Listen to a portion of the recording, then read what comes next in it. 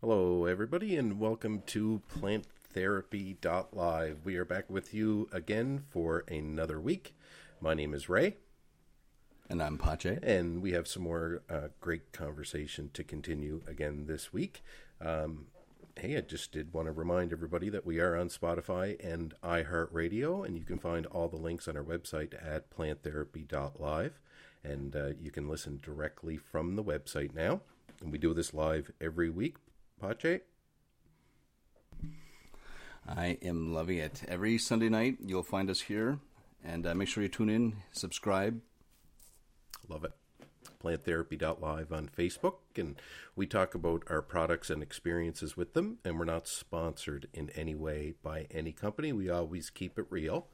At PlantTherapy.live. And we're continuing our series here on some basic grow information, some equipment and environment and growing styles as we move through the weeks. But I did have a look at some of our analytics, Pache, so you'll be interested to know that we now have listeners from Belgium, Ireland, the U.S., and Quebec, and Nova Scotia as well. So we get indicators on a map as we get listeners across the different areas. So I just wanted to point that out. And this week, hello to everyone. Yeah, hello to everybody. And special shout out this week to some listeners in the USA, God Country, 2 Speedy 1, and Turtle. Shout out to you boys. And our topics tonight, as we get deeper into this grow series, is environment. We're going to talk about some environment stuff, which is super important. Some nutrient talk, and got some stuff we've been using. We're going to talk a little bit about that we've mentioned before, and kind of how to identify some deficiencies.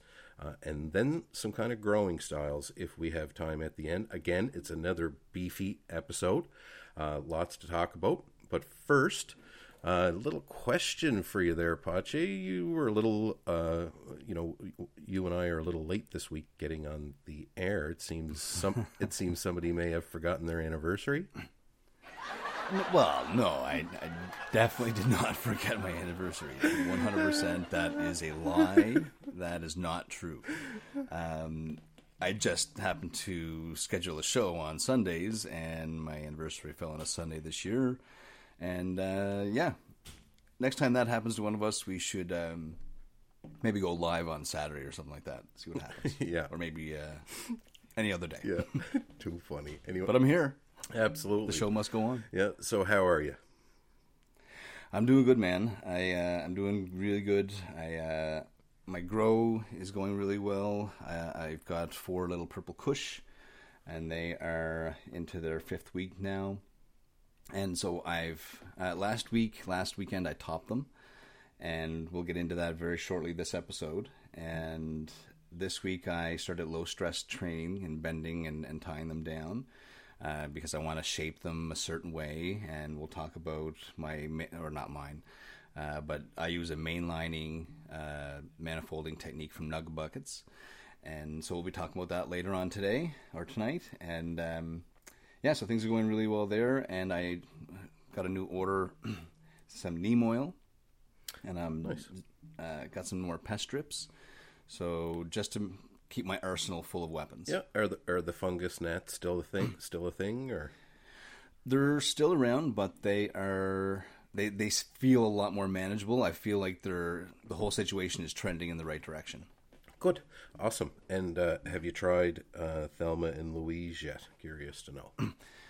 Yes, so I have tried. Thelma and Louise they were my second grow, and the White Widow strain, same as the first. And yes, I have tried. So just hold on. So just to recap, right? This is Thelma and Louise that you harvested at 65 days, if I remember correctly. That's right. Okay. That's right. Yep. So go ahead. So I let the trichomes amber a little bit more because I wanted to try a difference between the 60-day and the 65-day, and see if there was a little bit more couch lock, a little bit more sedation, just so I can have some choice, right? Mm-hmm. Something for, late in the evening, or, whether you're going to go out and play some golf or something like that. It really depends. Yeah, so things are going really well there. It tastes so sweet. It smells so sweet, and I am just loving it, man. I really am. I'm not tired of it yet. Did you get the feeling that you're looking for though? Is it more of a coach lock? I don't know. Did you get what you wanted out of the waiting the 5 days this time? Because I wonder, is 5 days enough? Right? I mean, maybe it needs to be pushed a little more next time around. Yeah, I might have been able to tell if it was 55 days versus 65 days, but I'm noticing very little difference, and also my tolerance, because I've been smoking that strain for a few months. So now my tolerance, I feel, has also been building up. Right. So I am looking forward to harvesting and curing the Purple Kush, and then I move on to the next one. I'm always now looking forward to the next one I find. Yeah, you motivated me to same kind of situation. I'm getting a little bit bored now with the White Widow. So I'll be looking at other things as well, but we'll talk about that. Myself, I did have a pretty good week. Some of my nugs are off to a really nice start. That mint chocolate chip, geez, it's just the branches are already starting to bend under the weight, and like we're just into week 5. So it's been great to kind of watch that happen. They're rock solid. I touched a few of them today and squaz them up. That's what you want. Oh yeah, just super happy. Are they getting frosty? They're just starting to really get frosty now, although just like last time, the frost kind of comes a little bit later as and it's weird because I'm not used to seeing nugs that are that big and dense without that many crystals on them just yet. Like they're still just starting to really form. So so that's exciting. Yeah, it is pretty exciting. Yeah, and the White Widow is just growing just strong and steady, just like White Widow does. So it was in today and got some care done. That pH water treatment that I've been doing to keep that little bit of powdery mildew, that seems to really be keeping things at bay. So I've just continued with that. So that's kind of been working well for me. But as I work on them, I'd love to have the ability to be able to do a scrog. That's the missing piece to my equation. I'm just so used to working with a scrog. Not having the ability to use one in my current situation just yet is really bothering me. It's causing I wish for it all the time, so I'm going to have to come up with a plan there. And of course, like tomato cages or something like that? Or? Well, it's just I'd have to either move to like a recirculating system, so the plants wouldn't, so I wouldn't have to move the plants and fill the buckets and whatnot manually. I mean, that's an option. I don't really want to go down that road because I like to keep everything clean, and I'm used to cleaning things once a week and or at least once every 2 weeks. So I want to continue that, but it's moving the plants to get the, you'd have to have almost like if you either way, that's a topic of another conversation. We have an action-packed episode tonight with that's right. We don't want to get put in a rabbit hole. So again, we're going to get into all that stuff because it's important to talk about. And I know there's people out there that make the transition from soilless mixture to hydroponics, DWC specifically, and then run into these types of hurdles. So let's figure something out, and we'll kind of see if we can get to the bottom of that one. And lots of people in my life too, Pache, have been, reaching out. I've been having some conversations with some people on the back end. So, I've got some exciting things happening. Some irons in the fire. Yeah, so maybe more to come on that as we move forward. But really, we should be getting into environment, right? Environment is everything, man. That's such a key piece, right? I mean, we've worked kind of through the different parts that you need, the different tools that you need, and the tents and the lights and fans and things like that. All the pieces, right? And all of these components. The purpose of buying them is to control the environment. So that's the ultimate goal, right? Plants grow naturally outdoors, and generally plants that grow outdoors have higher thresholds. They can take a larger amount of abuse because it's the consistency of the environment outdoors that they get used to, and they can roll with Mother Nature as they move along, right? We don't necessarily get the same graces indoors. There's lots of benefits to growing indoors because you can specifically control your environment, absolutely. But if you don't do it correctly, you can really start to have problems. So that's the type of things we're going to get into, this episode here. And the big thing I want to say about environment first, there's nothing worse than getting so far into it and then ending up with a plant that turns hermaphrodite. Because of stress conditions in the environment. And just in case anybody's not aware of what a hermaphrodite is in cannabis, it's basically when a plant gets so much stress, it releases a enzyme. It's a defense. So the plant will pollinate itself. It'll grow a male pollen sac and pop that open and pollinate itself in an effort to continue its genetic for the following year. It's a defense mechanism that the plant uses. So you want to try to avoid that because one pollen sac in a grow room can do a big amount of damage and completely cause lots of problems with your crop. I mean, a lot of the time you can still process it into something else, but the seeds need to be removed. And if it's really bad, it can be a real difficult situation. You can get tons of seeds out of just one large flower. So just a few things I wanted to touch on that, and that's what makes environment so important, and there's a couple of things in the environment that we have to control. The very first thing I guess we'll get into would be air temperature. A couple of things I wanted to touch on. With outdoors, like I said, it's the consistency of the environment outdoors, and it's the temperature swings in the day and the temperature swings in the late night and early morning hours. The plant gets adapted to that and gets used to that. So sometimes the temperature outdoors can swing from 50 degrees Fahrenheit to 90 degrees Fahrenheit, right? What's that in Celsius, Pache? 90 degrees Fahrenheit? 50 to 90. Like 10 to 30 range, I guess, in Celsius. Yeah. Yeah? Okay. I'd say. So, yeah. So up to 90, you're up to like 32 degrees Celsius. Yeah, I'm in the habit of talking in Fahrenheit. For our Canadian listeners, it's just something, I don't know why. Just our Canadian listeners, I bet, can go back and forth pretty easy. To be honest, when I was learning about growing, a lot of the information I was learning was from people on U.S. sites. And so I just kind of adapted the Fahrenheits for growing. But I know there's lots of people out there that talk in Celsius, so we'll try to get those numbers in, not to kind of over confuse everything. But yeah, 50 degrees Fahrenheit to 90 degrees Fahrenheit can be the swings outdoors or more. 10 degrees to 30 degrees Celsius here in the East Coast or more. So the plant gets adapted to that and can do quite well outdoors. With indoors, though, I'll be honest, the plant can take cold temperatures and the plant can take warm temperatures. They really can. But it's the swings between the two that really cause the biggest discomfort to a plant, right? The stresses. Yeah. So you want to keep your temperature swings quite tight. Indoors, you're kind of looking at 65 degrees Fahrenheit to 76 degrees Fahrenheit, and that range is pretty much golden. That's about 18 to 24 degrees Celsius for our people in Celsius.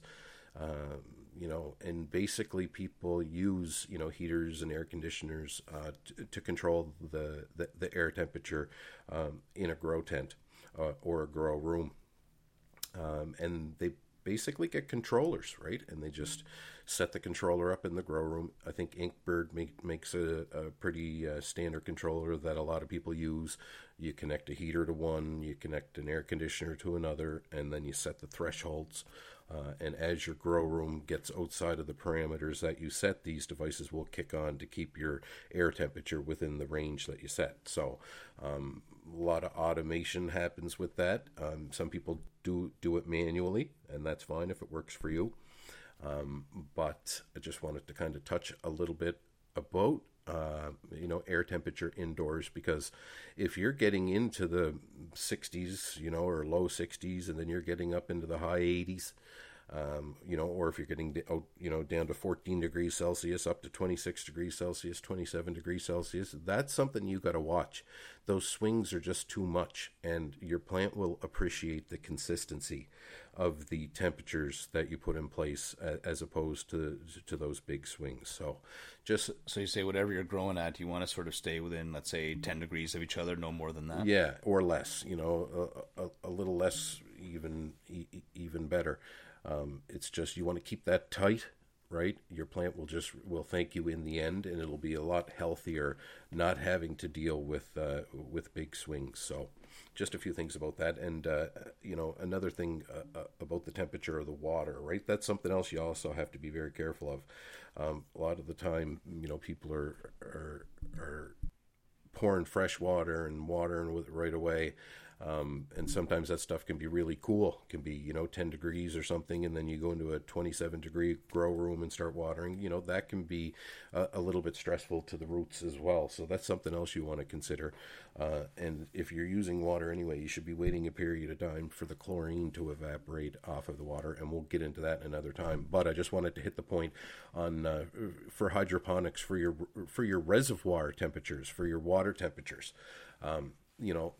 As low as 60 degrees Fahrenheit, because that'll give you the most amount of dissolved oxygen available in the water, the lower the temperature. But I wouldn't go lower than 60, because you could then get into a situation where your roots aren't growing as efficiently because the water's so cold. So anything over 74 degrees Fahrenheit, and you're basically starting to create the perfect environment for root rot. 60 to 74 degrees Fahrenheit would be your range, and I wouldn't operate outside of that. And then, of course, that sums up air temperature. So with those thresholds, if you can't control that manually, I suggest that you get one of these controllers and get that working for you. Hang the sensor in your grow room and set your parameters, and then you wouldn't have to worry about this moving forward. Another thing, big thing, lots of times, Pache, I can't tell you how many times somebody says to me, Ray, can you come over and have a look at my grow and give me some advice? And I walk in, and the humidity just hits you right in the face. Yeah, that'll do it, man. It's, that's a big problem that I see, and, your plants aren't happy when the humidity is way outside of whack. For vegetative growth, we kind of like to keep it around 60%. Usually a pretty good range, 55 to 60%. You can even go as low as 50. I'm in a situation now where I get to 45 sometimes in vegetative, and that doesn't seem to be too bad. But we'll monitor that. I suppose that's also dependent on the strain too, as well, right? Yeah, exactly. And it's not actually humidity, right? It's called relative humidity. And that's the part that I guess we have to acknowledge, because as your temperature changes, the amount of water that the air can hold changes too. So that's why they call it relative humidity, because it's relative to the temperature. So, you can have humidity problems if your temperature is doing a big swing, right? And that can cause problems as well. So you want to keep an eye on that. If you're consistently running over 60% humidity, then you're going to welcome powdery mildew. And that's something that we'll talk about in airflow as well. But with powdery mildew, once you get it, it can be very difficult to completely eradicate. So you want to be really careful with that. And as long as you can keep your humidity within those parameters, then it's going to be difficult for powdery mildew to set in. And another thing too, right? The sensors. It's the quality of the sensors that you use.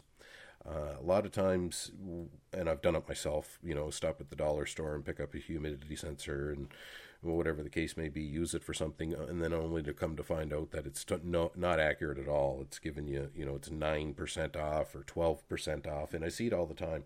So environment's really important. So it's really important for you to have properly calibrated equipment and equipment that's designed to do the job. And Inkbird, and again, not sponsored by Inkbird in any way. It's just they're one of the companies that really took on to cannabis controls and sensors and whatnot for the home grower, and they sell relatively inexpensive, high-quality equipment that's generally lasts quite a bit of time. So they've got the market, coiled up for sensors and whatnot, and I've purchased some of their equipment. I have a little hub, and I purchased different sensors, one for vegetative, one for flowering, and that information I can review remotely through the hub, through an app that's installed on my phone, and I can set thresholds, and it will alarm me if one of my variables for the environment gets out of whack, and then I can make an appropriate adjustment to get that done, right? So I do recommend stuff like that when you're fine-tuning your environment, because getting accurate information is probably one of the most important things. There's nothing worse than getting inaccurate information and then you can't resolve a specific issue. And I've dealt with sensors myself that are, you get them brand new, but they are way off. Sometimes you can calibrate them to get them working. Sometimes, you don't realize it right away unless you have a secondary device to check that against. And that's something I've been doing a lot of, is having two different devices and just cross-referencing the two of them to make sure they're, within the same range. Which I think is an important to put on everybody's radar, right, when it comes to growing, to keep that stuff in mind, especially when you're, trying to fine-tune variables. It's super important to make sure your equipment's calibrated. So, makes sense. Yeah, pH pen too. Make sure you're using storage solution when you're storing your pen, right? Because those probes, once they get dehydrated, they can become quite inaccurate, and that's something common as well that I see. So they specifically sell storage solution. Just on a side note, and the pens have caps on them that are actually designed to hold fluid, so you put them back on. And again, that's something we'll talk about. We'll do a device calibration kind of segment moving forward. Not to get sidetracked from humidity. But, for the most part, your humidity will get high, and then you'll have to use a dehumidifier to lower it down. Sometimes people, have to use, especially in like the West Coast of the U.S. or central U.S. In Canada and stuff, where the humidity is quite low. Sometimes people have to use humidifiers to humidify the air, but it's not as common as dehumidifiers, because as the plants naturally respirate, they release moisture into the air. So having a way to get rid of that moisture is imperative. So most people do use dehumidifiers. Myself, I use one pot. Jay, you're using two? Yeah, I've got two in my garage, and it's been so humid here in the Northeast that I've got both of them running right now. And sometimes what I'll do is I'll have one dehumidifier running, and I'll run the AC, because one of them is an AC dehumidifier combo. Mm-hmm. So just try to keep the temperature in line as well as the humidity. It's that balancing act, right? Absolutely. And it can cause a lot of problems if it's not monitored correctly, right? So powdery mildew and mold are the two ones that really get brought on by high humidity. And some of the apps, like one of the apps that I use, it's I've got a sensor in my tent, and it keeps track of hourly, daily, weekly, monthly. And so if something happens, you can always go back and see, oh, wow, I can see a spike overnight. Something happened. Right. So these are good things, not only for preventative, but for also going back and diagnosing. So, yeah. Right, yeah. With the Inkbird app that I have on my phone, I can download all the historical data, and it will show me a graph with the time frames in daily, weekly, monthly. And I can use that to look at the trends, just like you're saying there. So it's a great feature, and it really allows you to have a hard copy of the data as opposed to just looking at it. And it's easy to do, right? I mean, it's better than typing it into your phone every day when you go have a look and keeping track of the data manually. So good stuff there. Then, of course, another big thing, right? I mean, we breathe in oxygen and we emit CO2 when we breathe out, but plants do the direct opposite. Cannabis is no different, breathes in CO2, right? So if we don't have a constant supply of fresh air coming into the grow room, we have to supplement.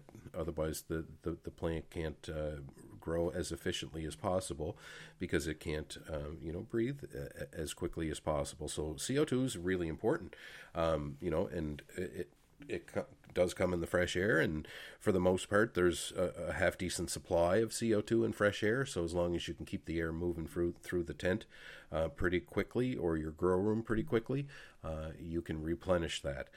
Some people run a closed system, though, and what a closed system is it does not bring in fresh air. It basically uses devices like a humidifier, dehumidifier, a heater, an air conditioner, and a CO2 generator, and does not take air in or out of the tent. The CO2 generator generates the CO2, and everything else is controlled by those devices. And that's quite popular. For people that are big into CO2, they really have to have a closed system in order to do it as efficiently as possible, especially if you're using CO2 tanks, because they can be cumbersome to go get and refill and get back and hook up, and it gets monotonous after a while.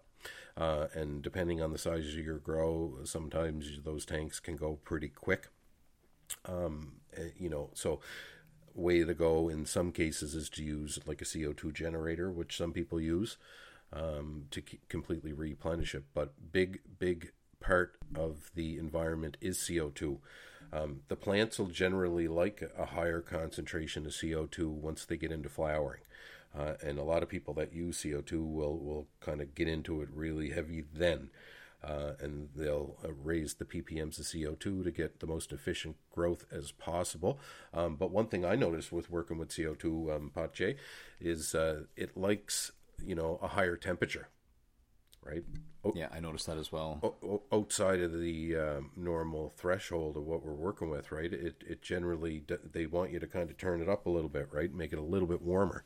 And generally that gives you the best effect, right? Because it's like it needs a little more everything, needs a little more water, because that's the thing. Given the plant CO2 is going to allow it to kind of metabolize faster. And when it metabolizes faster, the byproduct of that is this is going to need more water. It's going to need more food. It's going to need additional things. Heat is one of them. Maximizes light efficiency is another one. So interesting things there. I wanted, though, you to kind of talk about the homemade generator that you kind of set up there, Pache. You want to take a second and... Yeah, absolutely. So if you look on the screen, so I picked up this little kit. It's a little CO2 generator kit off Amazon, $27. Again, not a sponsor at all, but I used it and I like it, and so I'm sharing it. And so all I do is I take two pop bottles, soda pop bottles, and empty, and then you put in the key ingredients are baking soda and citric acid. And so I ordered the citric acid online, baking soda I picked up at Bulk Burn, and so 200 grams going into one bottle, and then another 200 grams of the citric acid going in the other, and then you pour in just water, 200 grams in the baking soda, so it's a 1-to-1 mix, and then 600 mils of water into the citric acid, so it's a 1-to-3 mix, and then you hook up this little unit here that I picked up. And it's got a pressure gauge on it, and it's got all the tubing you need, and you just run the tubing inside the tent. And then when it's time to go and the light comes on in the morning, because you don't want to run the CO2 generator at night, you want to run it while the light is on, and all the variables that you just described are in balance. And you turn the CO2 on, and the tent's all zipped up, of course. The temperature will rise, and I like to make sure that there's lots of water in the soil, not soaked of course, but enough to make sure that everything remains in balance in that environment. So if the CO2 goes up, light intensity can be increased, water can be increased, transpiration is going to increase, and the plants are going to get that extra, I don't know what, 5-10% extra, and you keep adding 5 or 10% extra here and there and everywhere, you're going to have yourself a nice yield at the end. Yeah, and I mean, I like these little types of setups. I've seen them commonly on the internet. There's other things like this that you can purchase. There's a premix that you kind of put together and you set them up in the grow room. I forget exactly what they're called right now. Those little bags, those little CO2 bags. Yeah, those are different ones. There's a couple of different kinds. Those ones are like organic material. So when you get the bag, you kind of smush it all up, and it causes everything to get mingling together, and the byproduct of the enzymes breaking down and the bacteria eating the stuff in the bag, the byproduct of that is CO2. Bacteria farts. Yeah, basically. And we capture that in the grow room. But hey, I mean, I've seen people use CO2 ppm readers, right? And I've seen some of them using these bags that you hang. And from what I can recall, I didn't see too much of a huge, increase in the ppm.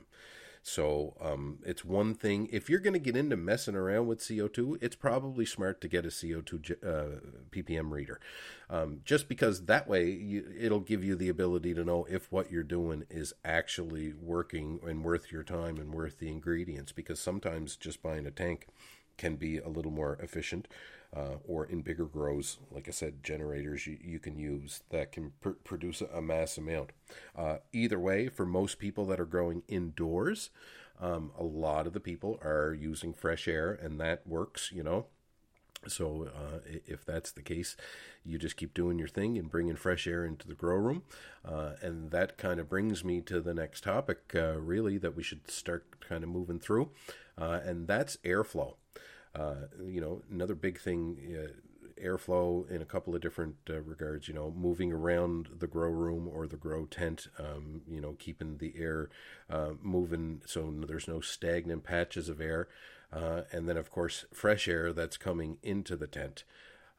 So, if you're using a closed system, you're really not going to worry too much about air that's coming in or out of the tent, but you're going to worry about having fans inside that are going to keep moving the leaf surfaces around and encouraging those stalks to get nice and thick so they can support your future weights. This little blurb is for the people that are using fresh air coming into the tent. And a lot of the times, airflow can be based upon the temperature in the tent, right? So you can adjust based upon temperature. But generally speaking, you're going to want an inline fan that's going to move about 150 CFM for a 2x2. If you have a small 2x2 tent, so 150 CFM, that's cubic feet per minute, and that's how that's how all of the fans are rated. So you would basically take your length by width by height, multiply those numbers together, and that's going to tell you how many cubic feet per cubic feet you have in your area, and then you can match that up to one of the fans that they sell. Some of them are 4-inch, some of them are 6-inch, but for the most part, you're going to want something about 300 CFM for a 4x4 and 400 CFM for a 5x5. And one recommendation, right? If you're going to be using a carbon filter, which a carbon filter basically uses activated charcoal to remove all of the cannabis aroma from the air. If you're going to be using, they're quite popular with home growers, and if you're going to be using one, you need to take that into consideration, because once you install one to your inline fan, it's going to dramatically reduce, usually by 40-45% in that range. It's going to reduce your airflow. So it's always recommended to purchase one that, an inline fan that moves more air than required. So after you install your carbon filter, you can still move the air necessary for your environment. So just a few things I wanted to talk about there. And as if you have lots of airflow in your grow tent and all of the fan leaves are consistently moving under the airflow, it makes it very difficult for powdery mildew to set in, because your leaf surface is constantly moving. So that's super important. I just wanted to hit a few of those topics. Patje, you brought me onto the AC Infinity, which I'm currently using. What led you to kind of purchase that one? I think I may have asked you this offline before. Not sure if I did it on the show. Well, one of the things I am really enjoying about growing, like I'm just coming up on my first year, and I am the type of person where I love to research all my purchases. I love to research all my decisions. I love to just throw myself into it, and that's part of the fun, right? I love learning all about it, and I get a little obsessive, and I really spend too much time. And so I wanted something that was quality, because quality is one of the most important things with me. And so I wanted something with quality. It needed to control, and again, I know controlling the environment is everything. And I needed something that controlled the temperature and the humidity as well. And the AC Infinity seemed to be very popular with the reviews I saw online. And so yeah, I took the plunge and I ordered a 6-inch, and it's fantastic, I have to say. It does exactly what it promises to do. The only thing I sort of wish, and I don't know how you would ever be able to do this, but it will tell you if it gets too high and the fan will come on. But let's say the temperature gets too low, a fan's not necessarily going to heat the environment up for you. Right. So although it's there, you can't solely rely on it. It's just a tool, and like any tool, it has limitations. But I really love it. I do recommend it. Yeah. These were these AC Infinity fans. I did a little bit of research on the company when you first alerted me to them, and they were making these fans for other applications, and they started directing their inventory towards cannabis because the market was demanding them. Actually, so from what I had researched, they're working on software that's going to improve the usability of their devices specifically for cannabis, but they're just not quite there yet. So this inventory that we purchased is directed from other applications, not specifically for cannabis. So I just wanted to That's great news. Yeah. And so when they come out with that upgrade, we are going to be looking forward to testing that out for you guys. Yeah, it's just a software thing. That's all it is. We already have the ability to, with all the hardware. It's just a software programming thing. So more to come on that. It's probably already out there if we get into research in that. But one other thing I wanted to talk about here as well is air pressure, right? Doesn't really, I guess, matter too much if you're just drawing air through and you don't really care about the cannabis odors, and that's fine. If that's what floats your boat, by all means. That's definitely something you can do. But not everybody's in that situation. No, that's right. Most people want to minimize they don't want to broadcast to the neighborhood that they're growing cannabis. And when people kind of pop over for a visit, they want to not really have that on display. And I get it. So, for the most part, if you're going to be worried about the smell, you're going to need a carbon filter. And if you're going to be using a carbon filter, you're going to need a negative air pressure in your tent, or your grow room for that matter. For the most part, the easiest thing to do is to use passive air intake. And all passive air intake means is if you look at the bottom of your tent, they have little rectangular flaps at the bottom of the tent, usually on two different sides. Those are passive air intake holes. So basically, it'll just allow the air in as needed. What I like to kind of do is when I zip up my tent, I kind of like to have the walls of the tent slightly start to incline, and that just kind of validates that I have a negative pressure.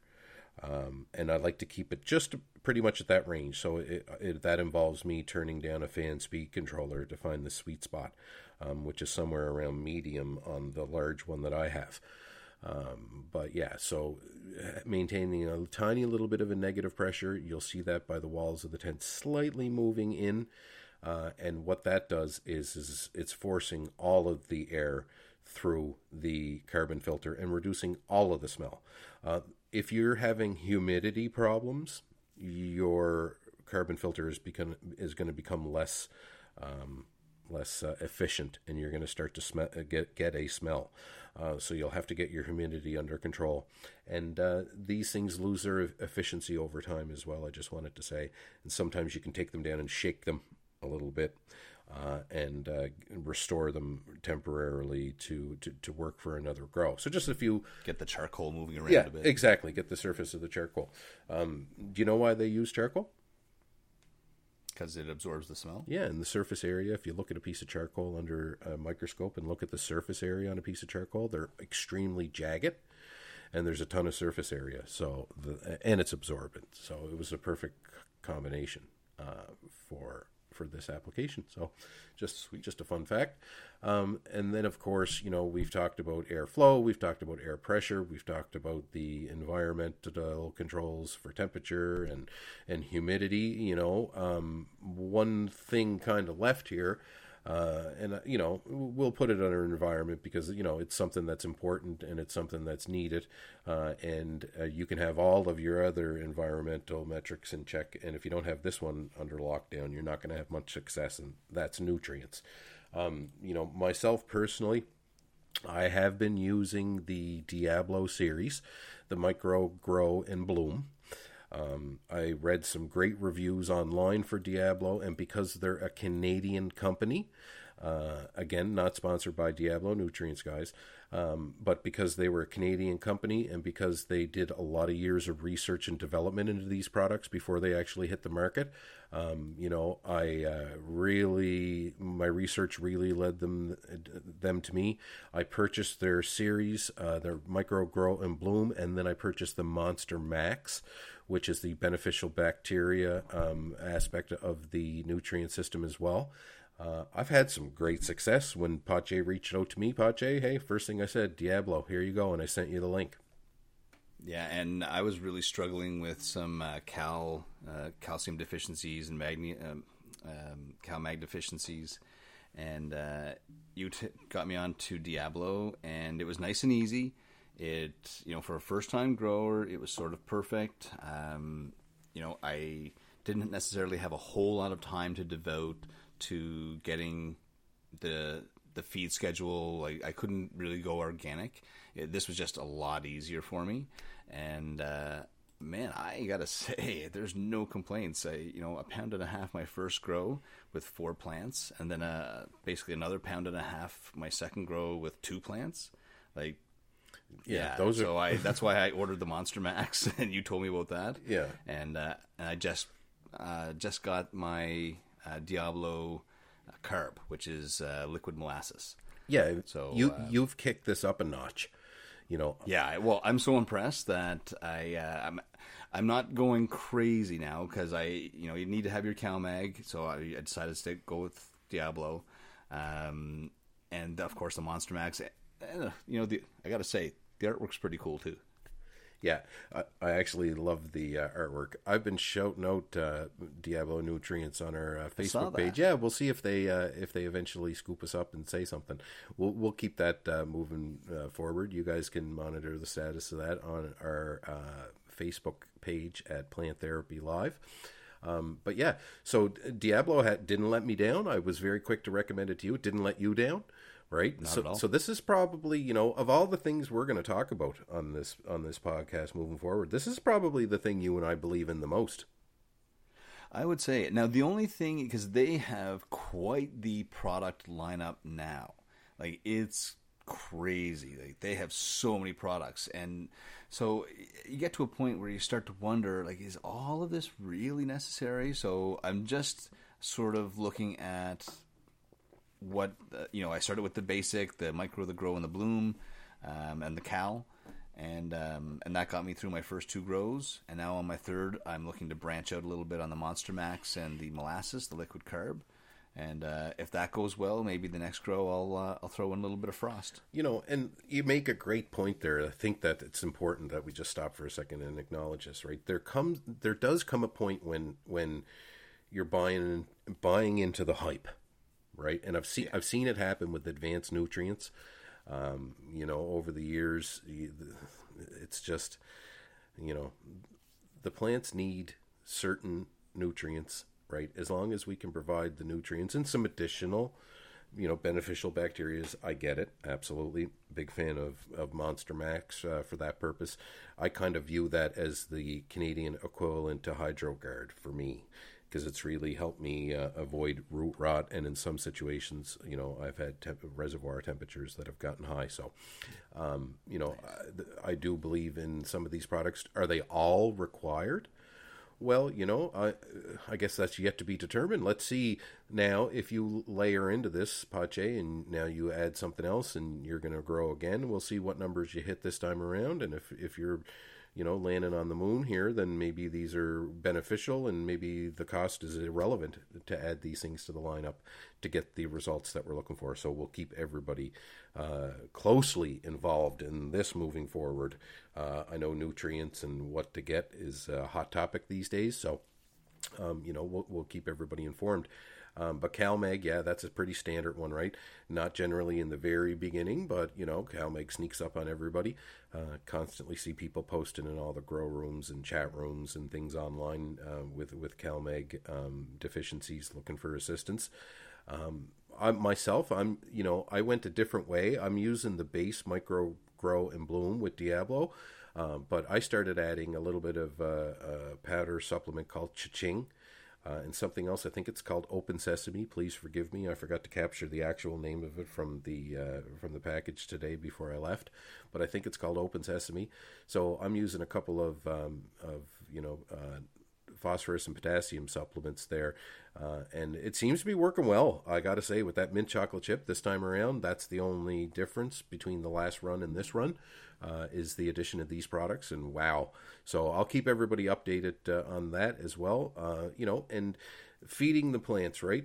Scheduling, that's super important. Giving them nutrients is one thing. Giving them the right amount of nutrients is another thing, right? You don't want to get into giving your plants too many nutrients, because you can shock them and you can cause lockout, and then they'll start to show deficiencies, and then you think to yourself, maybe they need more food. Need more. Maybe they need, right? That's a common thing. Oh, geez, it looks like a nitrogen deficiency. I think it's going to need more. Let me up it the next time, right? You got to be very. That's right. Oh, maybe they need more CalMag. Right, and you got to be that's something that you got to be very, very close of, right? That's why you got to try to get you want to start low and work your way into it, as opposed to just following nutrient schedules at 100% as soon as you crack open the bottle. If you're dealing with smaller plants, like for hydroponics, generally we cut the, if that nutrient you can use in soil and hydro, we cut the amount in half and start there. So just a few things just to touch on, because things can get out of control with nutrients, and sometimes you like I said, you burn your plants, or you don't give enough, and then your plants start to starve. And then there's other things that can cause what look like deficiencies. Well, they really are deficiencies, but sometimes you're giving your plants the right amount of food and they're still showing a deficiency. And in your case, Pache, it ended up, basically becoming a severe pH issue, right? It's important to note, and maybe we'll get the graph and we'll put it on our website, but, there's certain pH ranges where nutrient uptake occurs, right? And if you get outside of a pH for hydro, it's about 5.5 to 6.5. If you get outside of that, even though there's nutrients in the water, the plant can't uptake it outside of that pH range. That's why the pH range is what it is for cannabis, is because that's where the nutrient uptake for those nutrients and micronutrients occur. And in your case, Pache, so it looked like deficiencies, right? But it was pH causing nutrient uptake issues. And I can see, as we were talking there, you've kind of located something on the screen. But we'll put that information on our website moving forward. But it's something to point out. So, you need to know what the pH is of your substrate that you're growing in. So you can do that by measuring the runoff of the water in soil. Know what the pH is going in and know what the pH is coming out. So it's important to know this, because if your substrate has too much of a high or low pH, then the nutrients that you're giving it are just being wasted and your plant is suffering. And until you identify that, it's never going to change. So very important, right? Other things that you need to really look at, and the things that you should be paying attention to when you're looking at your cannabis plants is if you start to notice a deficiency, where is the deficiency? Is it on the bottom of the plant, the oldest growth of the plant, working its way from the bottom up the plant, right? Is it at the top of the plant, which could indicate something completely different? Is it happening on the oldest growth? Are fan leaves starting to drop off the plant as you move around it and start working on it?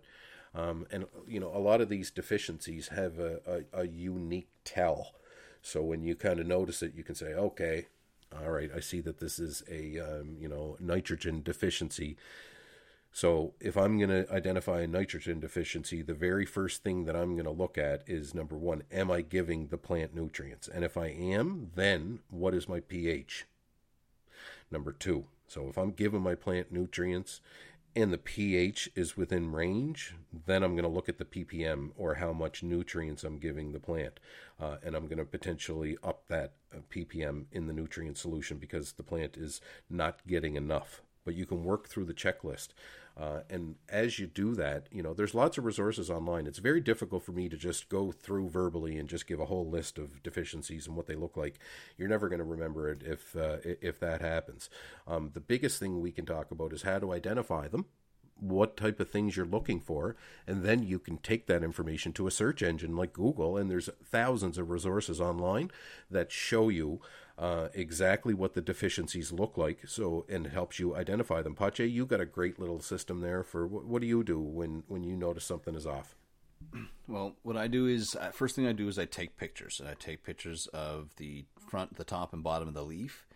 And then I go to Google. I go to sit down at my computer, and I go to Google, and I go to give me the top 10 or top 20. Usually I'll do the top 10 cannabis deficiencies, and then I'll open another tab, and then I'll start with number one. Let's say it's calcium. I'll go cannabis calcium deficiency, and then I'll click on images. And so now I've just got a database of calcium deficiency images. And I start scrolling through, and does this look like what is on my phone? If no, then I move on to the next one, nitrogen, phosphorus. And I go right down the line until I finally stumble upon something. Okay, hang on, here we go. This is it. This is what I've got. Now I know what the problem is. I can spend my resources on solving it. Right, and I mean that's perfect, right? You're identifying what it is, and you're using resources to kind of sync that up with and identify. That puts you in a situation. You've diagnosed it. Now you can prescribe a solution, right? In some cases, maybe you've identified a deficiency because it needs more food, and something like that is important to note. If you're going to run that same genetic via a clone, the next run, that's important information to know. Okay, it's day, it's day 27 of flowering, and I've noticed this deficiency. So next time, second week of flowering, nutrients I'm gonna up the ppm to 200, ppm the next time around, so my plant doesn't have to show me that anymore. Right. And that's important information to log. And if if you've got the basics down and you're really looking to take your grow game to the next level, this is the information that you should be paying close attention to. And this is the information that's going to set you aside from the rest of the pack. So let's share this together. Let's share our wins. Let's share our failures as we move through. But as we all kind of get together each week, hopefully we'll be able to share information and get some habits down that allow us to identify the resources that we need at the time that we need them. And we'll be successful. So we did talk about how to get that information, and you gave us an idea of the system that you need there. One thing I want to talk about is, if you have everything in check, and your plants are really starting to grow, and they're really starting to take off, they're going to require more food. That's a given. So if you're sitting back and you're doing all the right things, and you notice this time around, wow, are they ever growing this time? Like in a week, they've doubled in size, and another week, they've doubled in size. if you want to keep that momentum going, you're going to have to be paying attention to that, because the bigger the plants get, the more food they're going to need. And that's just a fact. So you want to be standing there with those nutrients and micronutrients available when your plant needs it. Otherwise, you're going to lose that momentum moving forward. And keep a journal. I highly recommend keeping a journal. Like, I'm just bringing mine up here on the screen now. And yeah, so I have entries every day. Exactly. And a color code. Exactly. It's easy sometimes to kind of get back on track in vegetative growth, right? If you run into a problem, you've had some momentum, the plants got so big now, all of a sudden, what you've been doing for nutrients isn't enough, and you got to take some time and diagnose that, and then up your A game, and then, get them back on track. Sometimes you got that week or two in vegetative growth that you can afford to lose to get things back on track. You don't have that same grace in flowering. Yeah, absolutely. And also photo period versus auto. Right. Like, exactly. Another great point, right? You got to think of this through vegetative growth through week 1, it's that train going down the track and it's starting to gain some momentum, right? And then it's week 2, it's like, boom, you're hitting all the things, and this train just keeps going and going. By the time you hit your first week of flower, you want this thing going strong, right? Mm-hmm. You want to be there, you want to support the plant, you want to allow that plant to gain the momentum that it needs and keep pushing, right? Otherwise, it's all for nothing. Here's what we want to do here. We want to take average Joe and turn him into savage Joe, right? Ooh, I like that. And that's the key, right? And paying attention to the finer details of this stuff is what you need to be doing in order to take this to the next level. Pache, we still got a few minutes here. Let's get into styles of growing. Because, sure. This is a big thing, right? We've talked about our how to identify a deficiency. We've talked about our nutrients. We've now talked about the environment and kind of how to control that and the parameters that we set to kind of make cannabis as happy as possible. Now, once this is all going and the plants are in the tent or in the grow room, we've got some options that we can do to help support the plant with some different growing techniques. So you're going to review a few of them here. That's right. So now I will talk a little bit about a few different training styles, low stress and high stress training. And then I will talk mostly about what I like to do, because really it's our show. So low stress is more like your training. So typically a cannabis plant will grow straight up like a Christmas tree. And the top cola is going to be the highest quality, and the stuff on the bottom that gets the least amount of light is going to be the lower quality. So what a lot of people like to do is they like to try to grow more horizontally instead of vertically. And so to start with that, they will start to bend the plant over. Some will actually, and I've seen YouTube videos, some will actually crack the plant so it's 90 degrees, and that is dangerous and insane, but I've seen it work. And the whole idea is you want to have more than one cola. You want as many colas as you can have, because that's where the quality is.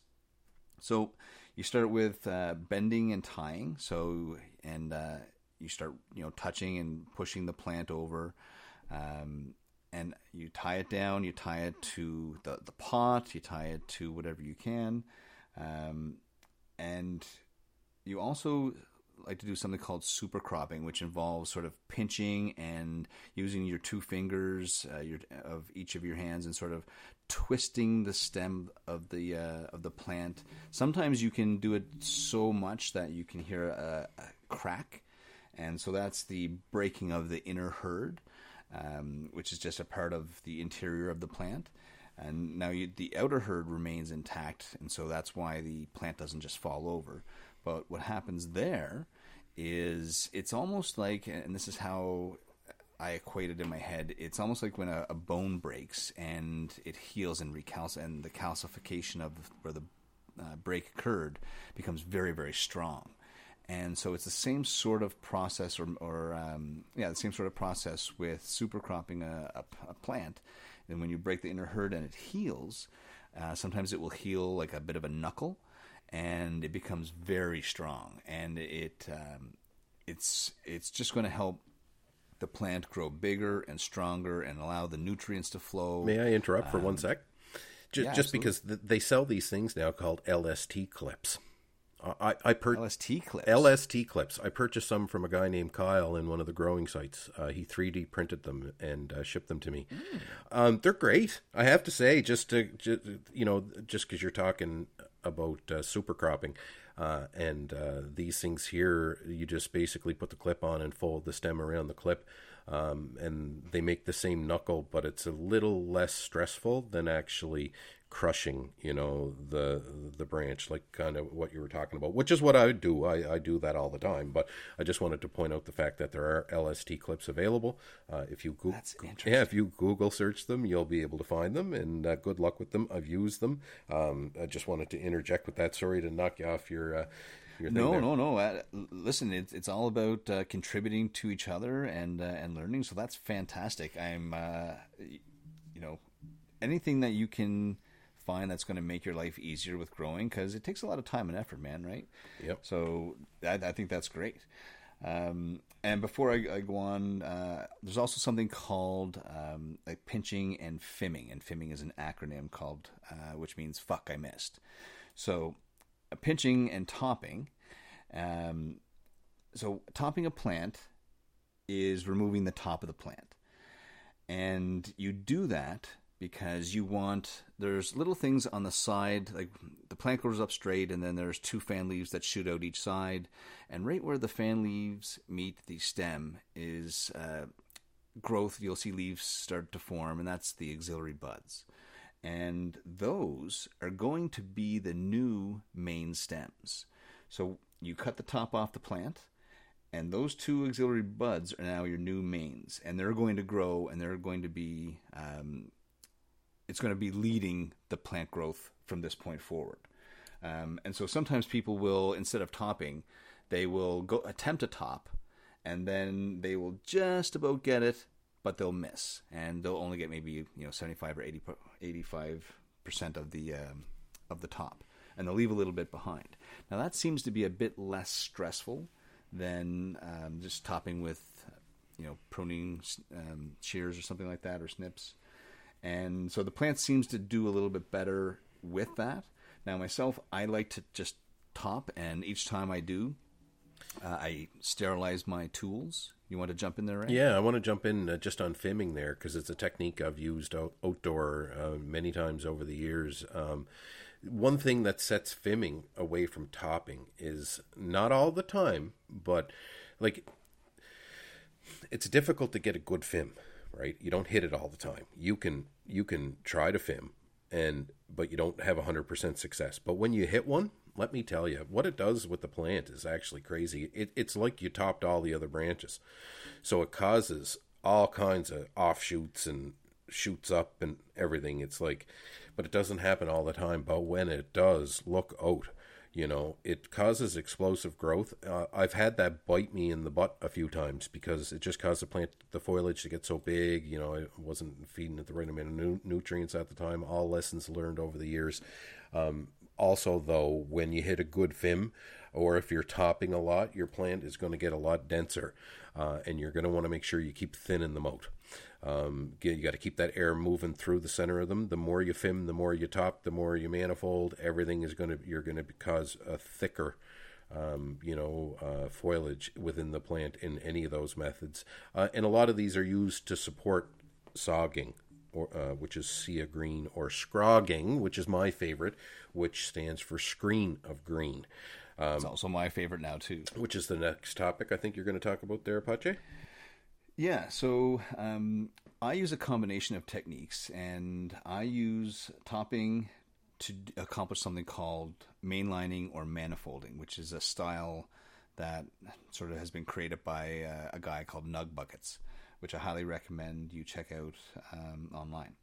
And so what he believes, and what he has sort of proven actually, is you want not tall plants, but sort of short and wide plants. And if you look here, so this is a picture of my 4 recent plants, my purple kush, and this is just before I topped them. And so you can see that there's nice healthy leaves. They're growing. They're looking nice and bushy. Everything was looking perfect. And then I come along and I do this. And I cut the top off. And then I cut all the leaves and auxiliary buds off underneath it. Like this was really radical, and for my first time growing, it was really hard for me to sort of do it. But I had faith that this was the right style. And so what happens is the auxiliary buds, when the canopy is full, all the bud sites are all equidistant from the roots. And so the nutrients will all travel the same sort of distance to get to all the buds. And the idea here is to make the canopy uniform. And so it's supposed to increase yield and increase the quality because more bud sites are hitting the photons from the light. So this is what it looked like before. And so let's see. It's crazy to see. It is. In the beginning, I when you were telling me about it, I was like, you might want to, who's this guy? You might want to think about that, man. Let's get your first grow under your belt first. But yeah, this paid off for you big time. It's something that I'm going to get into trying as well. But to see it actually happen on the screen it's something else. Like you say, it's difficult to do, right? To fresh babies, but the results, especially when you don't, it makes have sense the though. Background. It makes sense, right? Because I can see exactly by creating the theory sound. Yeah, by creating so many main stems in the very beginning, then yeah, absolutely, the nutrients will all travel the same distance. That makes perfect sense. Definitely worth more than just a few minutes of a thing in tonight. This is something we're going to talk about at length. And this photo here that's on the website, I mean, this is the end result, right? So this is what topping and manifolding did for me right here. Right. And so this is me just starting to tie these. You can just see where I'm using 2 garden ties to tie down the auxiliary buds that have now grown about 1.25 inches. And these are going to be supporting, hopefully pound and a half type flowers. And so I'll keep bringing up some photos here. So there we go. There's another little bit more of a close up. And so I just, I held on to the base so the base didn't break, and I just very slowly started to bend it over, then bring it back. Bend it over, then bring it back. And when you start to do that, the stem will start to work with you, and it'll start to slowly bend over easier and easier and easier until it'll let you basically bend it over horizontally. And then I've got the garden ties there to keep it like that. And the older it gets, the older the plant gets, the harder that stem is going to become, and I won't need ties anymore soon. Nice. Yeah, so I'm going to keep throwing photos up here. So you can see the pest strips, the diatomaceous earth, and so I'm now training all of these plants. So you can see the main stem has now been cut, and now I've got 2 main stems that I'm now training to grow horizontally. And so eventually these will sweep up, I'll top them again, and then I'll top them again, and then they'll eventually grow into this great big net, the net of joy. Awesome. So more to come on these weekly updates. We'll be looking into these pictures as we move forward. And definitely we're going to talk about manifolding. We're going to talk also about scrogging and sogging again. We just wanted to hit the basics in the very beginning here just to kind of get it out there. But as we get through these podcasts with a lot of the starting information, we're going to hit all these points first. We're going to talk a little bit about them. And then the most important things as we move forward, we're really going to drill into those with some more in-depth discussions and get to the point where we can start to bring in other growers as well, which is something that we're going to look at after getting some more of these episodes recorded. Just to get some different perspectives, some different styles, and to share information with everybody that may be listening. So it does look like we've ran way over time here tonight, Pache. Oh, yeah, wow. That's fine, though. Two Gabby Cathys here. So I look forward, and I'm excited now to look at what we're going to muster up here for next week, but we're going to keep things moving forward. Maybe what we'll do is we'll talk about micro growing, and we'll talk about guerrilla growing, and then maybe next week we'll just break down manifolding, sogging, scrogging, micro growing, guerrilla growing, and find something else to add to the mix. Just to touch on these topics, everybody knows the information that we have here. Anything else you can think of last minute for tonight? No, the only thing I really want to know, and I know you're not going to mention anything tonight, but the big news. What is this big news that's going on? Well, we'll see. Well, we'll see. We'll just keep moving forward. I know you don't want to let the cat out of the bag. Hey, we'll see. We'll just we'll keep going. It looks like we picked up a sub on Twitch as well. Foregathers, shout out to you. Just wanted to say thank you for the sub on Twitch. And welcome. So next week we're going to get back on track with the time frame, Paul. Right? Yes, that's right. Okay. Anniversaries only come once a year. All right. So we are going to be live at 7 p.m. Eastern Standard Time or 8 p.m. Atlantic Standard Time. Once again, my name is Ray. And I'm Pache. And you can check out our website at www.planttherapy.live. And we will talk to you all again next week. Take care. Have a good week. All right. Bye-bye. Bye-bye.